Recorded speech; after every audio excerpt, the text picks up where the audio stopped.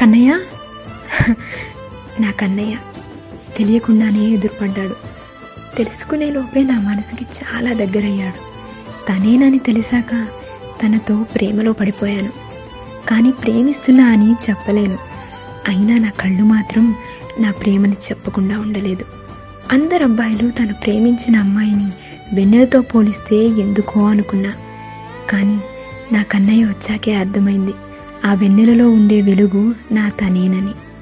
నా కన్నయ్యతో ఎక్కువ మాట్లాడింది లేదు, కానీ నా ఆలోచనలు తనతో తప్ప ఇంకెవ్వరితో మాట్లాడింది లేదు. ఈ అనుభూతి చాలా కొత్తగా ఉంది. కానీ ఎప్పుడు ఇలాగే ఉండిపోతే ఎంత బాగుంటుంది. తనతో కన్న కలలన్నీ నిజమైపోతే ఇంకెంత అందంగా ఉంటుంది.